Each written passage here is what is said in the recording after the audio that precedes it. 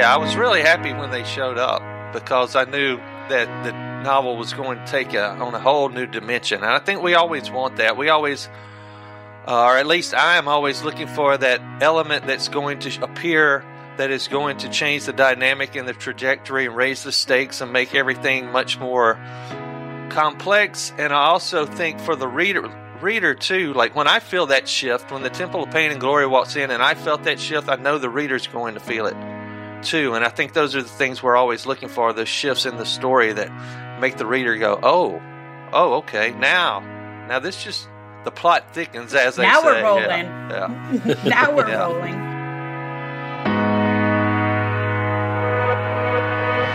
Welcome to the Friends and Fiction Writer's Block podcast. 4 New York Times bestselling authors, 1 rock star librarian, and endless stories. Join Mary Kay Andrews, Kristen Harmel, Christy Woodson Harvey, and Patty Callahan Henry, along with Ron Block. As novelists, we are 4 longtime friends with 70 books between us. And I am Ron Block. Please join us for fascinating author interviews and insider talk about publishing and writing. If you love books and are curious about the writing world, you are in the right place.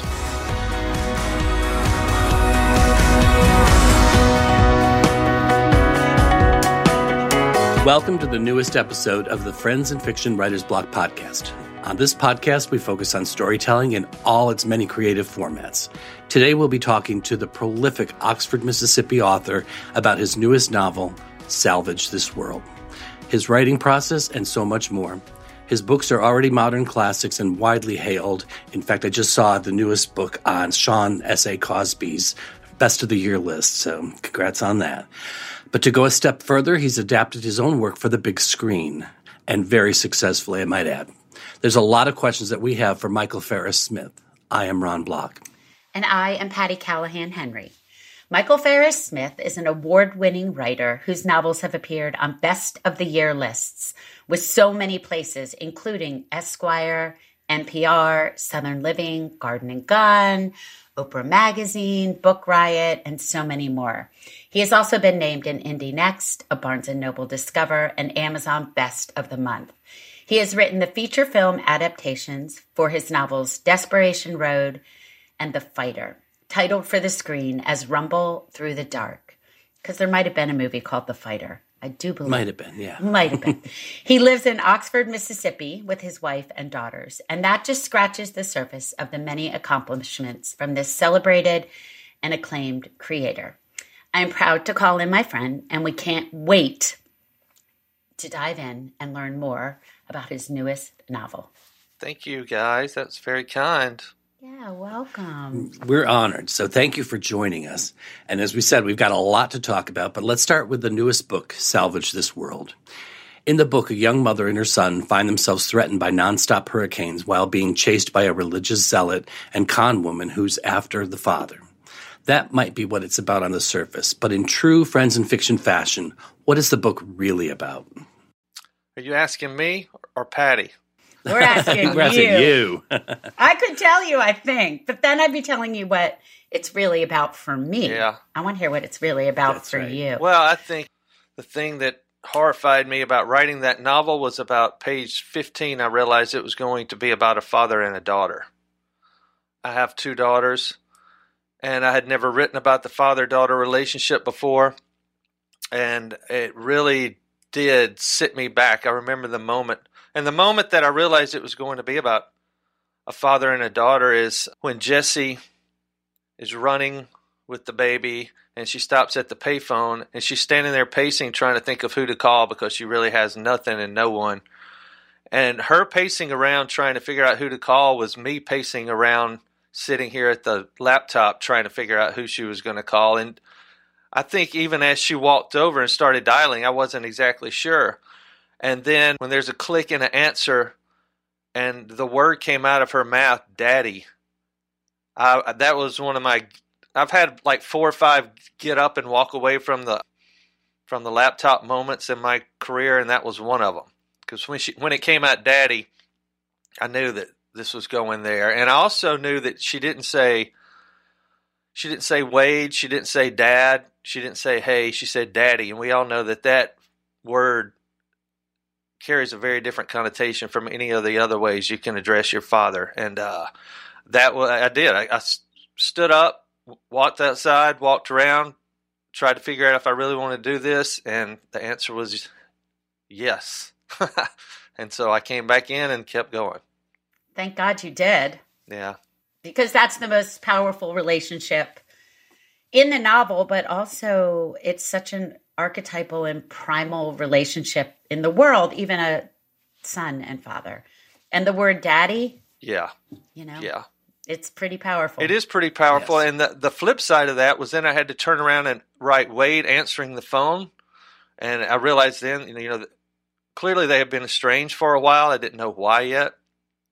But him answering the phone when he picks it up and he hears that word, even though he hasn't spoken to her in several years, how it hits him too. And he realizes when he hears her say daddy and not, hey, Wade, like he knows she's in trouble, even though they haven't spoken in years. And so his reaction to it was very compromised too, right out of the gate. He had to deal with things he wasn't expecting. Just that one word, I think, really changed the dynamic of that entire story and that entire relationship.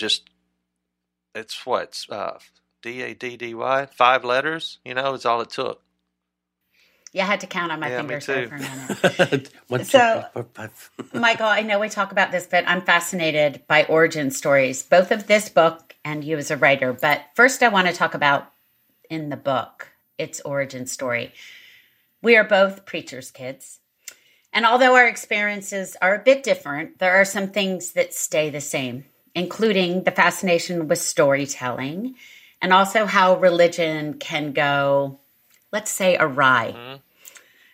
So where did the original idea for Salvage This World first emerge?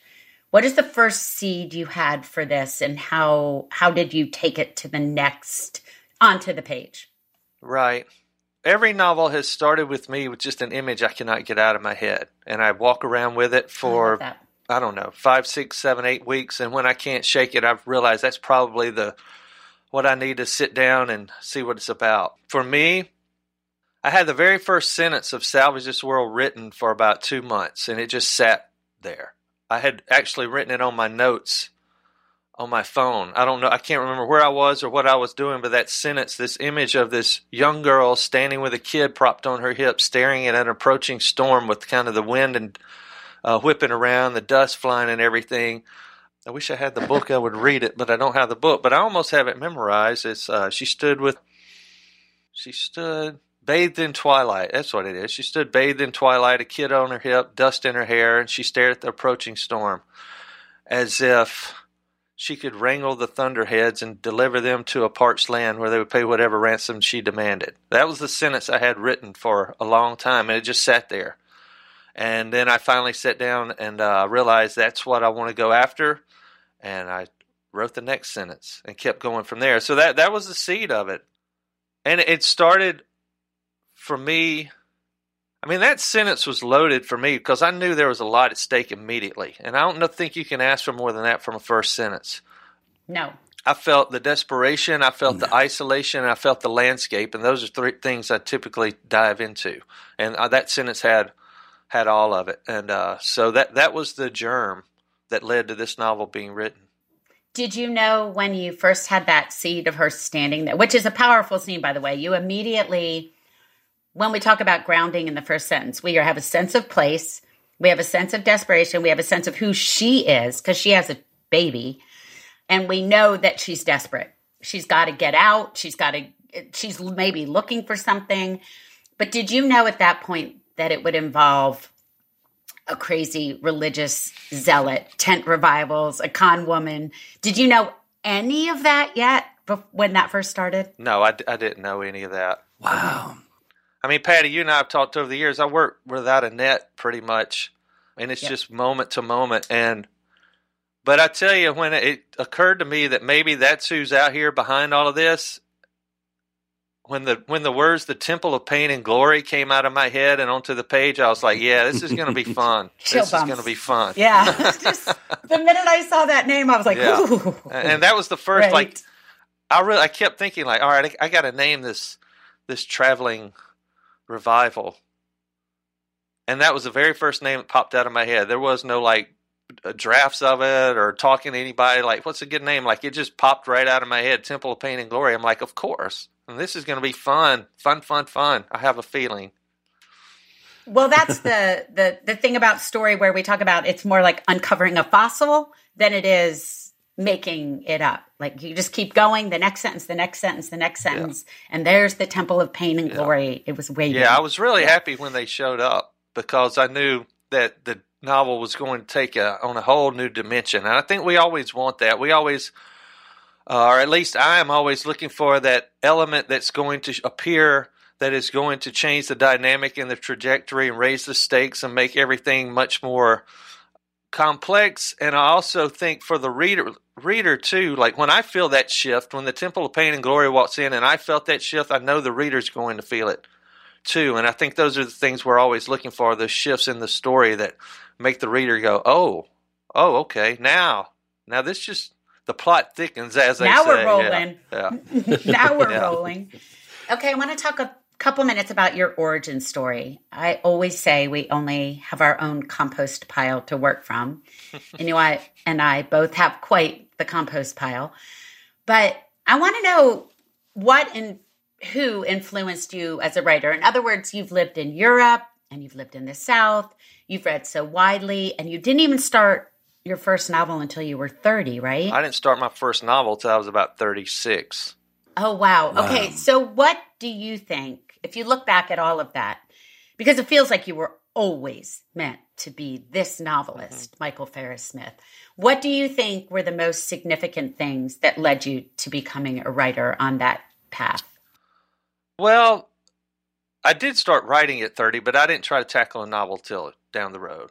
Okay. So living in Europe was a big deal because it got me away from old habits and it got me out of the things I'd heard my whole life and been told my whole life. And I realized there's a whole lot more going on in this world than what I've heard growing up in South Mississippi. And that was a big deal for me. And I'm very grateful for that. I also started reading when I was living abroad for entertainment for really the first time in my life because I saw people in the cafes and on the trains and in the parks reading, and I had time to kill, so I would find little English language bookstores and I would go in and buy the names that I'd heard of, which was all the big names of literature that anybody who went to high school would know, like, Hemingway and Fitzgerald and Charles Dickens and Flannery O'Connor and Faulkner and some of those writers. And so that's who I cut my teeth on as a reader. It turns out those are pretty good writers to be reading. And so my influence right out of the gate were the heavyweights, But in the course of that, this is probably the moment where that truly has led me to sitting here talking to you right now is I came home for a few weeks one holiday season when I was still living abroad, and I came to Oxford. I had friends here just to spend a few days hanging out, and I walked into Square Books late one night, and there was a Mississippi writers table in the front of the store, and I just looked down at it, and I didn't know who any of them were. It was contemporary Mississippi writers, and there was a book by a guy named Larry Brown called Big Bad Love, a collection of short stories, and there was a novella titled Ray by Barry Hannah. And I picked up both those books and saw they were both Oxford writers, and I'm like, okay, well, I'm going to take these. And I went back, my friend lived right off the square, I went back and sat down on their porch and read both of those books front to back that night before I went to bed. And it just really hit me like, I'd been reading a lot of the traditional greats, but it hit me. This is what a Mississippi writer living, breathing, walk around today is doing and writing about. And Larry's stories in particular really just hit me right between the eyes because I knew those back roads. I knew the people in his stories. I heard the cadence in the voice. I smelled the cigarettes. I tasted the beer. I felt the loneliness that are in those stories. The violence that is in those stories, the darkness that is in those stories. Something just really hit me about that. And I started looking up who Larry was. And, a couple of years later when I decided to write this, I was 29 coming back home. And what I'd found out about Larry was he was 29 when he started writing. He started writing just because he loved reading. He was a blue-collar guy who'd worked 100 different jobs and was sick of it, and he just wanted to try to do this because he thought maybe I can. And that was my entire mindset. And when I read his interviews, that normalized it for me. Like it said to me, what you're thinking is not strange, even though nobody, me coming back to Mississippi from Paris and trying to tell people, yeah, I think I'm going to write, it was like being as if I'd grown another head on my shoulder while I was gone. I felt like it was saying, I want to be an astronaut. Yeah, I might as well have been saying that because nobody got it, and I had nowhere to turn. So, I found a great deal of to relate to in Larry's interviews, and then through Larry, I started, diving into interviews of writers who had influenced him, and I saw that the trajectory was real, and possible. Like William Gay too was someone I found at that time, and he didn't publish his first novel till he was in his 50s. So all of a sudden, just getting to know Larry and his work and finding that book that night in that bookstore told me it was possible, and it made me feel not so weird or strange about wanting to try it, I think those are the big points of the origin story that have landed us where we've landed. I think it's fun to look back and see the stepping stones and acknowledge them as this greater story and say that moment when I walked into there, and then it's an honoring of it in many ways. Yeah. So. The other great moment that I always kind of laugh at was I had no idea. I mean, I hadn't even written anything, so I had no idea of what I was even doing or how to do it. So I thought, well, I need to, maybe I should go to a writing program. And I looked around in Southern Miss, which was an hour and a half from where my parents lived. Had a graduate writing program, the Center for Writers, which I didn't even know at the time. It was like one of the top 10 programs in the country at the time. I had no clue. And I start looking at my application the day I'm getting it ready, and I have no writing samples. I'm applying to the Center for Writers graduate program. I have no writing samples. I had a 2.4 GPA from my undergrad with a degree in communication. Saturday morning, I took the GRE. I stayed out all night long with the woman I eventually married, and so I completely bombed it. I remember thinking, if I mail this in, they're going to throw it in the garbage before they can get to the second page, and they would have. So I borrowed my dad's truck. I took my application in my hand. I drove down to Southern Miss. I walked into the English department. I walked up into the Center for Writers office where Ree Fortenberry, the administrative assistant, was sitting there. And I didn't know her, just knocked on the door. I saw the Center for Writers sign on the wall. I knocked on the door, and I went in and sat down, and I handed it to her, and I just started talking to her about who I was and where I'd been and what was making me want to do this. And by some miracle, she let me in the program. Oh, I love that story. God, I can't believe I've never heard that story from you. Yeah. She let me in the program, and that also really expedited my process. Oh, God, we got to go for it, man. Right. We can't sit back and let life just happen. We have to go for it, Michael. That's amazing. That's amazing. Desperation is a powerful motivator. Yes, it is. That comes through in your work, too, in your books. So now you've gone through the program, and now that you've started writing, you've written 7 books in 10 years, plus 2 movies that dropped this year alone. It's just amazing. And obviously you're a slacker, so... No, but this has to be one of your best years yet. So much has happened in all of these years. Share the journey from when you first started publishing to now. How did you get to where you are, and what's it feel like to be in this moment in your career? It has been a huge year. I mean, I don't even know any other way to put it, and I'm not even going to try to say it's not, because to have Salvage come out in April and be very proud of the book and its reception, and then and I also think I see this is off track a little bit, but I see a growth. Okay. I've seen in each of my novels, I think, like an evolution of me as a writer. And I'm proud of that. I know Salvage is another step. In what direction, I don't know exactly, but it is. I do believe the sentences and the scenes and the risks that I took with it was another step, and I'm very proud of the way that turned out. And then to have 2 movies, adaptations, and that I was involved in both processes, wrote both the scripts, was on the sets, et cetera, et cetera. Yeah, it's been pretty huge. I've smoked a lot of cigars this year. I've smoked way too many I've seen you. cigars this year. That's a great way to put it. I've seen you on Instagram with a few cigars. I'm like, Yeah. what a year, Yeah. what a year, what a But year. you know, Yeah. I mean, goddamn, I'm going to tell this story again. I even forgot about this. You talk about how it all started with The Hands of Strangers. So I published some short stories from the time I started, but I always wanted to be a novelist. That's why I got into this. And when I was about 36 or 37, I started trying. And I wrote, a couple that, everybody has one or two in the drawer. Things I just wasn't happy with and knew they weren't right. Well, I finally ended up writing this novella called The Hands of Strangers. And I had started submitting it to agents and editors again. And now the rejection that I was getting was not, thank you, but this is not quite right for us. The rejection was, you know what, I really love this, but I cannot sell a novella from a debut author. So now the rejection became about something else. It became about marketing. It became about promotion. It became about all these other things and that was frustrating in a way that was much more irritating than the frustration of just getting a rejection letter or a rejection email. It's like, you can take it if you think they don't like the work, but when somebody says, you know what, this is great, but it can't be published. Not from you, not yet. So, I spun that thing around for a couple of years, and in the meantime, I started writing Rivers. And then I got really depressed, and I got really sick of it all. And because I had promised myself I was going to publish a novel by the time I was 40.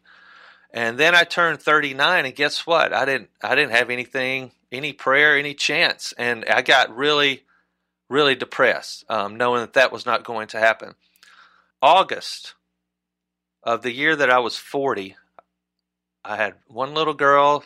Sabria was pregnant again. She was going to be there in December. We sat on the back porch of my house, and I said to her, I'm going to give this until – I was teaching full-time at the time. I'm going to give this until the end of the school year, until next May. And I'm going to keep working. I'm going to keep submitting. But if nothing's happened by then I'm done. I can't do this anymore. I'm exhausted by it. It's making me miserable. Like, I know I'm good enough. Why I can't break through, I don't know. I said, but truly, I can't do it anymore. And, she's picked me up 1,000 times, but she could tell there was something different in this. And she just kind of nodded and said, if that's what you want to do, then that's fine. And so that I had put the date on my calendar that I was going to quit. It was going to be May of 9 months down the road. And I was sitting up one night because I couldn't sleep, just maybe a week or two later, and I just pulled up The Hands of Strangers and just did a Google search for anybody looking for a novella manuscripts, and I sent it off to this little indie press in North Carolina. Really forgot about it.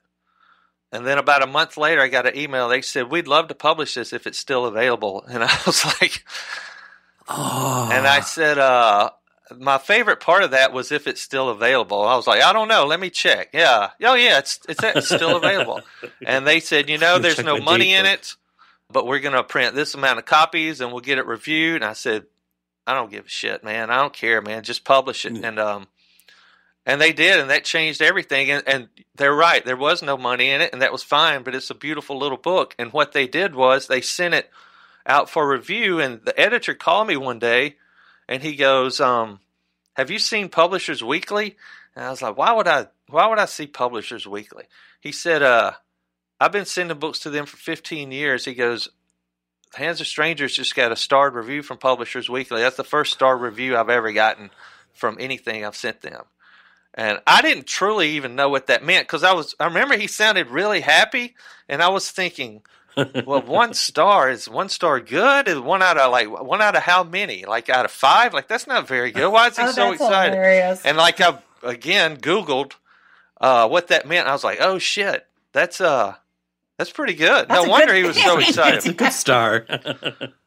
What that meant was I kept writing Rivers. When they said they wanted to publish that, I got reinvigorated and I sat down and kept writing Rivers. And now about the time that starred review came out, which the universe is funny. When it came out in May when I was going to quit. That's when it came out. And I had a finished draft of Rivers, and now when I email agents, I was like, oh, by the way, I just published a novella, and it got a star review, and with help from nobody, so y'all can kiss my ass. But if you'd like to see this novel I've got now, I'd love to show it to you. And all of a sudden, everybody wanted to see it. Everybody that I reached out wanted to see it. And the agent who took it on submitted it on a Tuesday, and there was a deal for it the next Monday. Eating better is something we want to be convenient and easy. With Factor's delicious, ready-to-eat meals, every fresh, never-frozen meal is chef-crafted, dietitian-approved, and ready to go in just 2 minutes. I'm looking forward to over 35 different options to choose from every week, including Calorie Smart, Protein Plus, and Keto. What are you waiting for? Let's get started today and get after our goals. Fuel up fast with Factor's restaurant-quality meals that are ready to heat and eat whenever you are. No prep, no mess. With Factor, there's no prepping, cooking, or cleanup needed. Get as much or as little as you need by choosing your meals every week. Plus, you can pause or reschedule your deliveries anytime. Sign up and save. They've done the math. Factor is less expensive than takeout. Join us and head to factormeals.com/fiction50 and use code FICTION50 to get 50% off. That's code FICTION50 at factormeals.com/fiction50 to get 50% off. Ready to age awesome? Pop in your AirPods and join me, Katie Fogarty, over on A Certain Age Podcast, an age-positive podcast that helps you live your best evolving midlife loud and proud. We know the only constant is change. Kids grow, jobs come and go. What it takes to be fit, healthy, happy, fulfilled in midlife looks way different than it did in our 20s and 30s. A Certain Age features expert voices and real women, 40, 50, 60, and beyond, with tips, tools, and resources to help with the hard stuff, menopause, aging parents, career change, and light you up about what's next. Each week, we talk wellness, beauty, family, money, purpose, fashion, and fun in frank, funny interviews that go straight to the heart of issues facing women. One Apple Podcast review says each episode is a gold mine of ideas, emotional support, and self-discovery. I feel like I'm part of the conversation at the best dinner party imaginable. A Certain Age Podcast. Live midlife out loud. Man. Michael. And that was all within the time frame of me saying that's my quit date. The universe was not going to let you quit. And I bet No if that way. date had come, you still wouldn't have quit. I don't know, man. But thank God I was you pretty did. serious. I'm determined. I always tell people when they're frustrated, I think the number one thing of writers who eventually get published is nothing. Literally, I mean, the work, the submission, perseverance. Absolutely. Like you just don't say, "Oh, forget it," in the first go round. Like that one person got me off track. Absolutely. You know, like I remember standing outside on a cigarette break at the Center for Writers one night in the middle of workshop. And I didn't smoke, but I like going out and hanging out with smokers. And there was this really talented woman there in the program, and she was a few years older than I was, so I kind of liked, we were like the only adults there. But we were standing out there, and her and a couple of other students started talking about people who had graduated, like before them, and people they knew, and like kind of what are they doing? Well, they're teaching here, this and that and the other. And she started talking in particular about one person who she thought was like really crazy talented. And the guy out there said, yeah, he's not really writing anymore. And I remember she took a long drag on her cigarette and blew it out, and she said, "The world is full of talented people who quit." Oh, and that hit me right in the heart. And I thought to myself in that moment, like that will not be me. And I mean, I'm talking about it however many years later, 2 decades later, that sticks in my head. And it was just another one of those serendipitous moments of where I heard what I needed to hear. Oh, they're not serendipitous. Like they are like breadcrumbs we follow, right? You have to. And here's the thing. They happen, but only if you're paying attention. That's right. Right? Like all of that, the Mississippi table, the comment, you sending that off in the middle of the night. There's this idea of us as artists with our head in the clouds and making stuff up, which we do. But if you have to be paying attention to the world and everything in it, and one comment or one table or I love these stories. It's amazing. Yeah. It's almost a book itself. This whole story is just like a book I want to read. Most of it sounds made up. Like when I tell these stories now, I'm like, God, that sounds like bullshit, but it's all true. Like that's how it happened, Yeah. I wish it would have been. No, I don't. I think it's fine. No, you don't. No, you don't. No, you don't. No, it's the journey that's supposed to be. I wouldn't have anything to talk about then. Oh, yes, Oh, I think you would. Okay, so we know that writers are not content to stay where they are. What's coming for you? The directors of Rumble Through the Dark, I have a really good relationship with them, and we have adapted Blackwood, and it's in the process of trying to get rolling to film next year. Yeah. Also have written another original idea script that I'm trying to get going too. And then I wrote the first 20 or so pages of a new novel like kind of back during the summer, but then with the movies coming and everything that's going on in the fall, I just kind of said, I'm not going to try to stab at that. When I write a novel, I really need the quiet and the habitual nature of it. And I wasn't going to be able to go to it for every day. So I said, I'm going to enjoy it when all this is over. Then I'm going to sit back down and walk into the room and do that again. Enjoy the silence again. And so all that's been over since, Rumble Through the Dark came out November 10th. So the last 2 weeks have been me settling back in to my little space here and working on a novel again, which feels great because I, haven't written prose since the summer. So it feels great to be doing that again. That's awesome.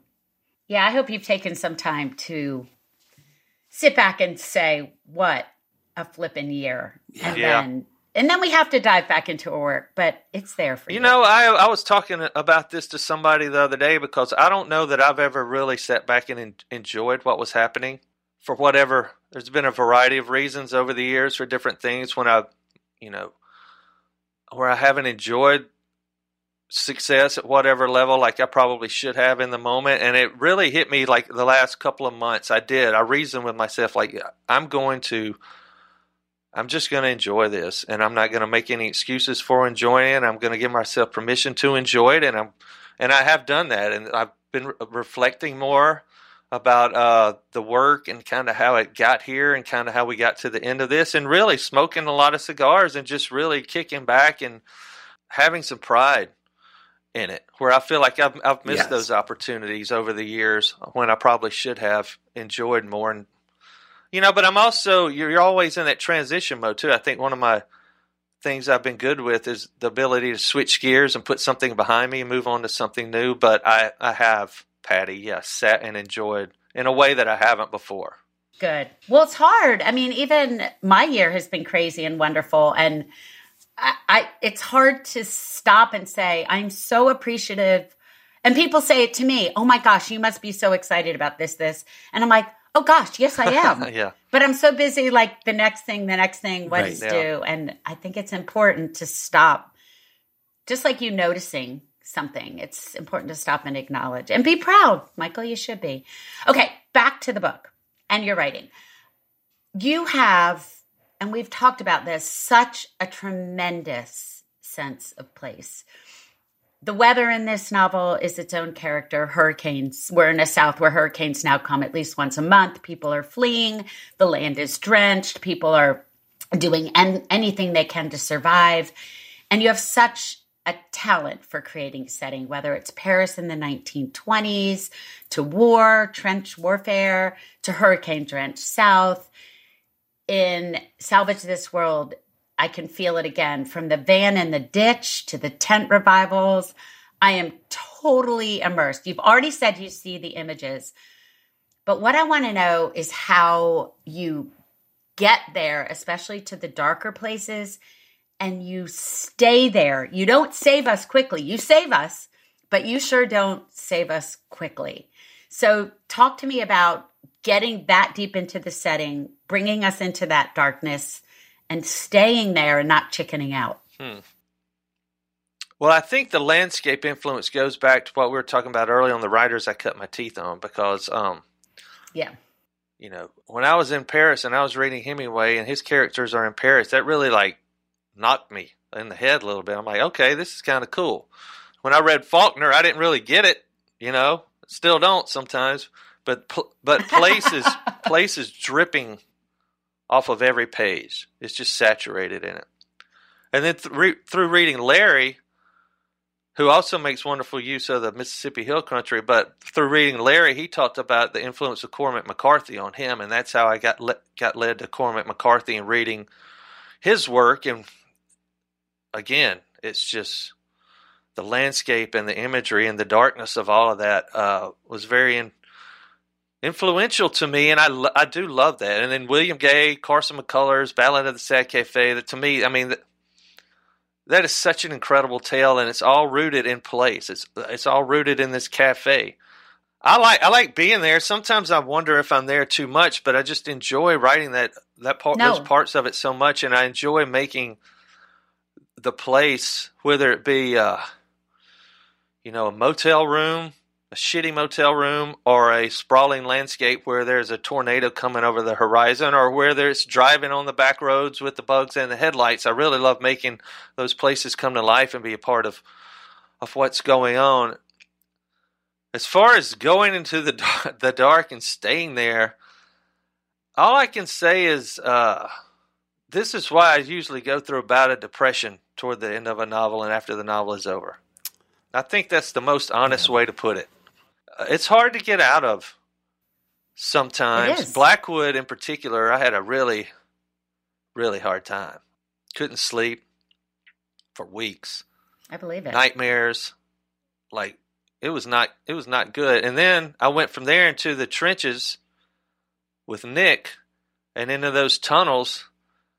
And that was a pretty long stretch. And that was coming off The Fighter. We all know how messed up The Fighter is. Yes, we do. Yes, we do. Yeah, that's a long time in there. I don't know.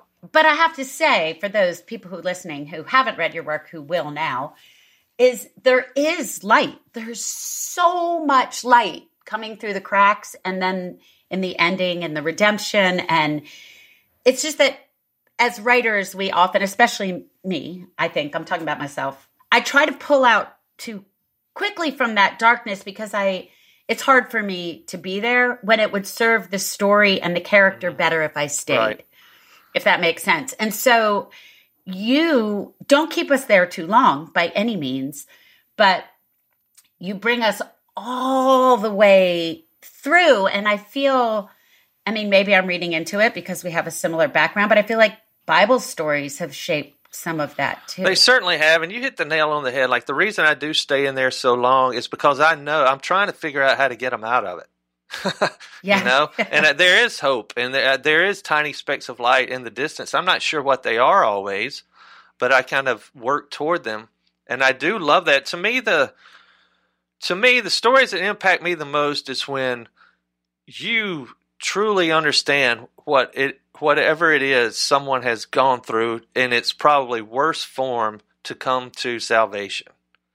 And I think that's probably why that I stay in there with such depth, because it's challenging me emotionally. I'm feeling it, I'm hurting with it, and I want to save them somehow. And how are we going to do that? And I don't always know, but you're always working toward it. Yeah. The Bible stories, yes. One thing we haven't talked about on this, but you and I have talked about it plenty. Those were the very first stories I knew growing up, the son of a Southern Baptist preacher. And those are dark stories, you know? And Yes, they are. I mean, even as a kid, the stories are dark and they're short, but they're full of temptation and failure and violence and redemption and courage and hope and revenge and all these things. And while those are the themes, the images are a burning bush, a crown of thorns, a rugged cross, a parting sea. Those are intense images. So maybe when I sat down at 29 years old, 30 years old to start writing, I think those are the things that kind of fed back through me. And those are the things, thematically, those are the first things I knew and experienced. And not only did I hear about it in Sunday school, but then I had to sit through a sermon and hear about it too, you know. We got to double down. I got a double dose every Sunday. And don't forget Wednesday night too. Yeah, I try to forget about Wednesday night. But you know what? It's interesting. That was an interesting question, Patty, because I will tell you that I'll talk about being excited and I think ready to come back into this little room and start going into another novel and going down that road again. Part of me also, for the past couple of weeks, was I think getting myself ready emotionally to do it, because I know like it's going into the dark and you're going to be there for a while. And I did have the conversation with myself, like, are you ready? Like, are you ready to do it again? And I had to be sure that I was, or else it's not going to be any good. So I think there's that emotional setup for me personally, just to go in there and write whatever story's going to come out. And it's not only is it going to be good for the story, but is it going to be good for you? Mm-hmm. Yeah. Like that's always on the scale. It's right? always on the scale. And it's, yeah. If I'm not a little terrified by it, if I'm not emotional about it, if I don't feel like I'm being challenged in some way, then it's not the correct story for me to be writing. I do feel those things now, and I think that's the reason I was a little timid and a little scared of it. But then I'm reminded of myself, well, that's the feeling. Like, that's it. That's what you sit around waiting on. That's how you know. So here we are. Yay. Okay. So I am just fascinated listening to you because I didn't know your background. And now it's actually added another layer of your work for me. And I want to go back to the darkness a little bit and just say that the characters, even though they might not be the most likable or whatever, but there's always something at their core that they're striving for, that they're desperate for, that keeps them going. And you move them through the darkness. And I think that lends itself a lot of positive in the darkness. So I think it's great. Thank you. I mean, I think that's very real to life, too. We're all just kind of feeling our way around, right? You know, just sitting here talking about my story, and everybody has their own story, that everybody's just feeling their way around in the dark, trying to, go in the right direction. So maybe it's just my way of helping myself get through it, too, by telling the story the way I'd tell it. And the reader, too, I think we can relate to some of those things and some of the struggles we've had as readers, because that's the best kind of book, is when we can put ourselves in the story and relate it to our own experience. So it's great. Thank you. Yeah, I've been real happy to hear the response about the father-daughter relationship. I've had a lot of fathers say to me, man, you nailed that. And that's felt really nice to know that people can relate to that. Yep. Yeah, and I have to say that the last chapter of this book is brilliant. It is so, I wish we could talk about it. We can't, obviously, because it'll be a spoiler, but it's so perfectly constructed. And I almost applauded Thank you. When I read Thank you. Feel free to applaud anytime. Anytime, all right? Applause. I just really, I was like, I had shivers. I was like, how did this come to be? But I'll ask you that off air. All right. So, you've also been described by Kirkus Reviews as an exceptional storyteller in top form. They said Smith is building his own Faulkner-esque universe. Your work has also been hailed as intoxicating, with masterfully drawn characters and indelible imagery, and that you firmly cemented yourself in the Southern literary canon. Talk to us about how this description and all of these descriptions hit you, and describe a little bit about your influences, which you've already done, but if there's any modern influences that you take. Well, that all hits me very nicely. Yes. It's very validating. It's very rewarding. I also don't take it too seriously, because then you stop trying to be better. But when it was funny that being called an intoxicating literary stylist was a pub day thing that came out in the Times, and so I had the launch event that night at Square Books here in my hometown, and in the intro, the bookstore introduced me. They read that, and Lisa Howarth, who owns Square Books with Richard, and she's a great friend of mine, a great fan, a great supporter. When I stood up, she goes, I have a question before you start reading and talking. I was like, what's that? She goes, it says intoxicating literary stylist, but I think they meant intoxicated. Yes. So I think that's how you have to take it, right? You're very proud. You couldn't be happier to.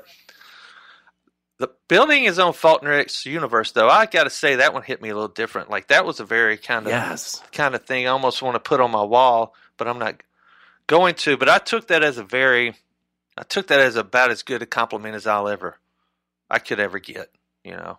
I agree. Yeah, Agreed.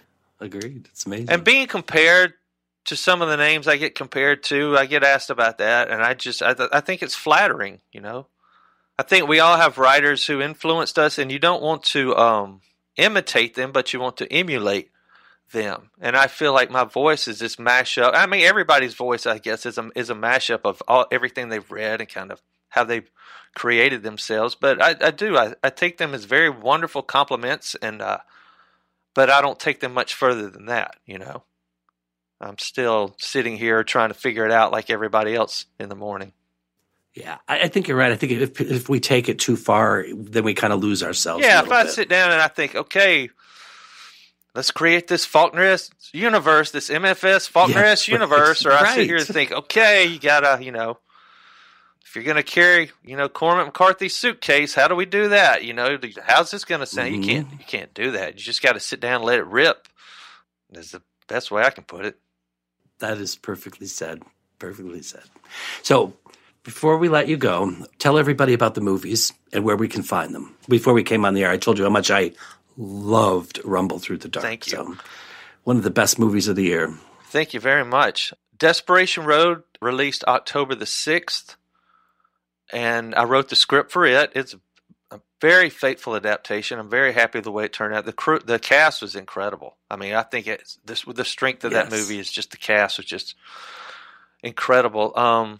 Rumble Through the Dark, which is based on The Fighter, it came released November the 10th. Also, another incredible cast, and I wrote the script for it too. Also, a faithful adaptation. I mean, I can't say much more than that, other than how grateful I am for that it turned out that way in both instances. And they're both available to stream on Amazon Prime or Apple TV. One easy click for either film. Great. And that's how I got them. And I'll just say it again here live that Aaron Eckhart is one of the best roles of his career in Rumble Through the Dark. Thank you. I agree. And I tell you, he put everything. It was fascinating to watch him put everything into Jack Boucher the way he did. He had read the novel 4 or 5 times. Like, he was completely saturated in that role and all the things that were driving that character. Yeah. Now you made me think about it again. It was funny. I would be like reading through. He would stop by my little apartment, and we'd sit outside and read over. He wanted to read lines, and I'd read lines with him. And we get to a certain part, and he'd stop, and he goes, "That line's different than it is in the book." And I go, "Really?" You know, That's awesome. That's amazing. I mean, he knew it that well. Awesome. He knew it that well. I'm like, if you say so, man, I don't know anymore. Like, it's all blurry to me. But if you say it's different, it's different. But he was that Oh into my gosh, it. that's awesome. That just it was really cool to watch. Well, Michael, we could do this for at least 5 more days, but we're going to have to let you go. Unfortunately, thank you so much for joining us. It's been so enlightening and just heartwarming, and it's just been great to hear your story. And congratulations on all your success, especially what you've had this year. Unbelievable. Thank you. I really appreciate the invite. Michael, thank you for your openness and your honesty. And what an amazing discussion. Thank you for joining us. Of course. I had a good time. Always nice to talk to you, Patty. You too. And thank you as always, dear listeners. As we near the year's end, we want to remind you that you can purchase a copy of Salvage This World along with books from all of our past guests at the Friends in Fiction bookshop.org page. Be sure to tune in next Friday for an all-new episode.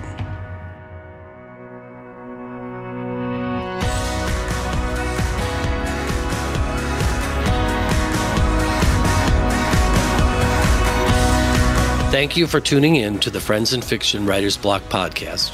Please be sure to subscribe, rate, and review on your favorite podcast platform. Tune in every Friday for another episode. And you can also join us every week on Facebook or YouTube, where our live Friends and Fiction show airs at 7 p.m. Eastern Standard Time. We are so glad you're here.